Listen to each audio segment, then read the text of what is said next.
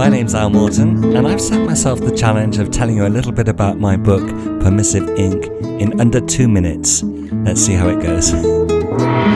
Permissive Ink is my debut novel.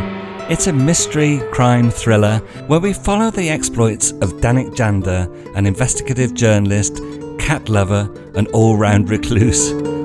He lives an unhappy life holed up alone in his London apartment in Camden.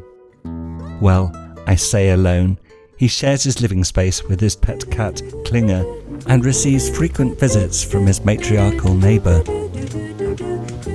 She has made it her life's mission to find a suitable partner for Danik. Unfortunately, he's had nothing but disastrous experiences after his blind date turned out to be a heavily pregnant gold digger with a short fuse and a predisposition to violence. To be honest, Danik is quite content with his solitary existence. That is, until late one rainy Friday evening, a woman calls him up at the office, begging for his help.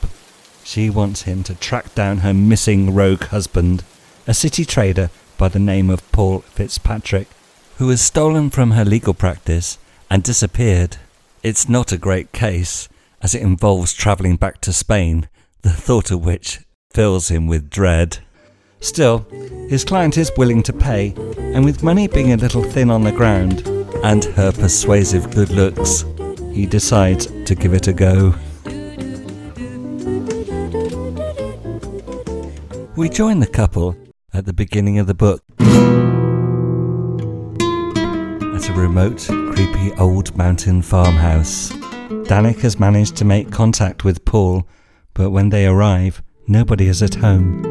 The front door has been left unlocked. Despite Francis, his client's reservations, they enter to find that breakfast has been half-eaten, the air conditioning left running, and Paul's trading screens are still alive. There are babies' toys scattered about the floor. The disappearance becomes critical when Danik discovers a high-caliber bullet buried deep in the front door frame. Right, so that's all I can tell you about my book, Permissive Ink, in under 2 minutes. It's available on Amazon and Kindle. There'll be an audio version of it coming out soon. It's had good reviews. Why not check it out? Let me know what you think.